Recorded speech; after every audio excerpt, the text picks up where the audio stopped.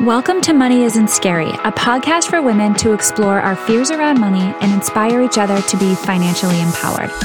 I'm Megan Dwyer, and I'm making it my personal mission to remove the taboo around money and help women rewrite their stories so they can stop staying small and begin to live life on their terms. In this show, we get real and uncomfortable as we unpack our beliefs, thoughts, and behaviors that aren't serving us anymore. I can't wait for you to join me on this journey, so let's dive in. Hey, you guys, welcome to the Money Isn't Scary podcast. I'm Megan Dwyer. I wanted to do a raw mini episode today because it's been a long week and I want to talk real stuff for a few minutes. I don't have a formal agenda or anything today, just a few things that are on my mind that maybe you guys can relate to. So this morning at my house was rough. My 4-year-old is my fiery one and he woke up cranky. It was one of those days where just everything was falling apart. He refused to eat breakfast. He refused to get dressed. He threw himself on the floor when I asked him to go to the bathroom, which is literally a bodily function that he said he had to do multiple times, just refused to do it. He's just, generally stubborn, like most 4-year-olds are, right? It's hard because I had to get my other son to the bus stop, which we're late for every single day.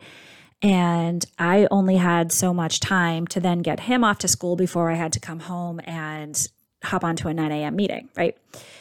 And of course, it just turns into the worst possible situation. He's screaming at the front door because I asked him to get dressed. He didn't want to get dressed. He wanted to go to the bus stop with us and he wanted to do it in his pajamas. My husband gets super triggered because he has so much anxiety. And so now he's yelling. And of course, the neighbors can hear, right? Because the door's wide open as all of this is going on. And it's just an all-out shit show. And I absolutely hate starting my day this way. It feels like so much is out of my control. And all I want is for things to be smooth.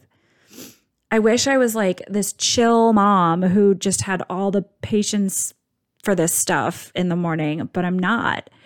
And I try gentle parenting, but when I'm anxious and triggered like I am so many days, it feels impossible. And after I get one kid on the bus and drop my more fiery one off at preschool, I sit in the car and cry because I'm thinking about all the things that I could have done differently. I wonder if I'm screwing my kid up, right? And if he's going to have issues later on in life, and my brain's swirling, right? And as I see all these other parents bringing their kids in and out of school and the kids are smiling, I wonder do they ever have really horrible mornings like I just had? I just get so in my head and consumed with my own intense feelings and thoughts around this, right? And now here I am expected to just go about my day at work, right? Put on my professional hat and keep on moving because that's what moms do, even when we're breaking on the inside. So yesterday, I had the amazing opportunity to talk to Dr. Kristin Neff, who's the pioneer in self-compassion research. I am beyond excited to share that episode with you guys, but you're going to have to wait a couple of weeks before I get it out there. But it was an amazing conversation. And we talked about the 3 components of self-compassion, which are kindness, mindfulness, and common humanity. And that's why I'm doing this episode today. It's like an outlet for me and my way of sort of creating this common humanity of knowing that I'm not alone. So for those of you out there who have also had pretty tough mornings for whatever reason, kids or not, I'm right there with you, and I am not going to pretend that it's all unicorns and rainbows. I tend to hold other people up on a pedestal. I will over-exaggerate my own flaws and totally ignore the flaws in others, which is why I often feel so incredibly alone. Through all the things that I've been dealing with lately, right? Like my kids, my husband's anxiety and panic attacks, and my dad dying and work being crazy, this feeling of isolation just keeps coming up as a recurring theme.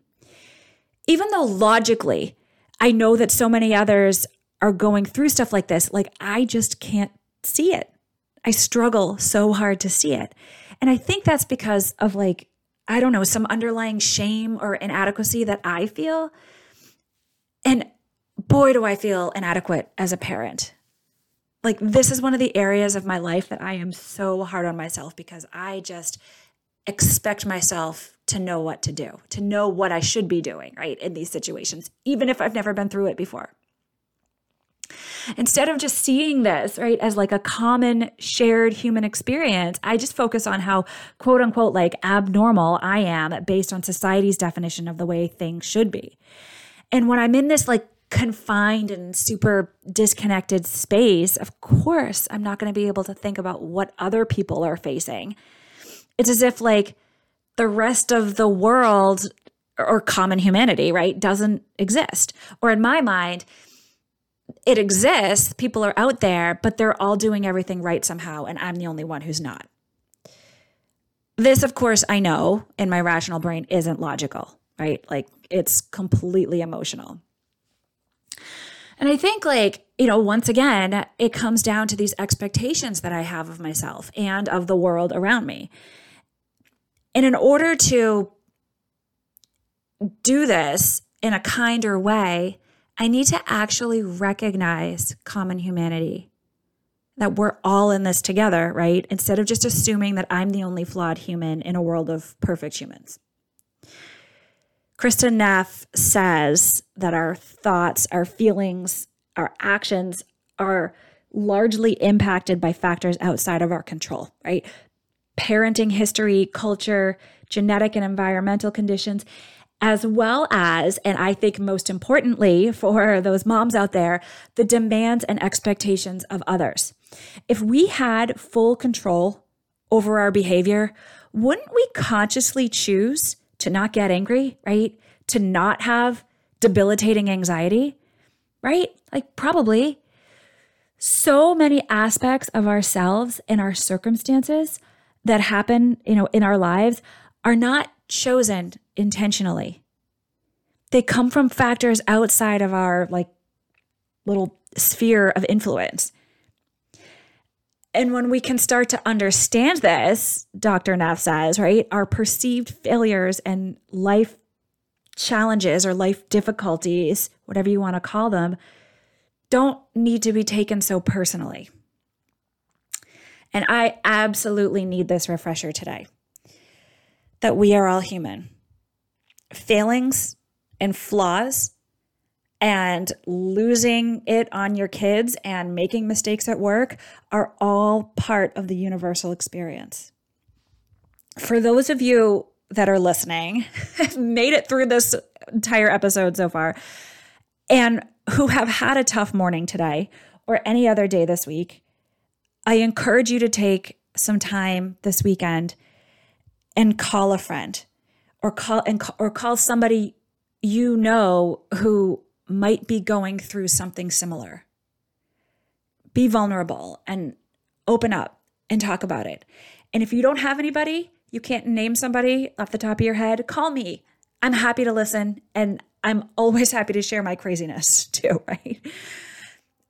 We need each other, you guys. So that's all I have. That's all I wanted to say today, and that's the pep talk that I needed. So I hope you guys get something out of it as well. I'll talk to you next time.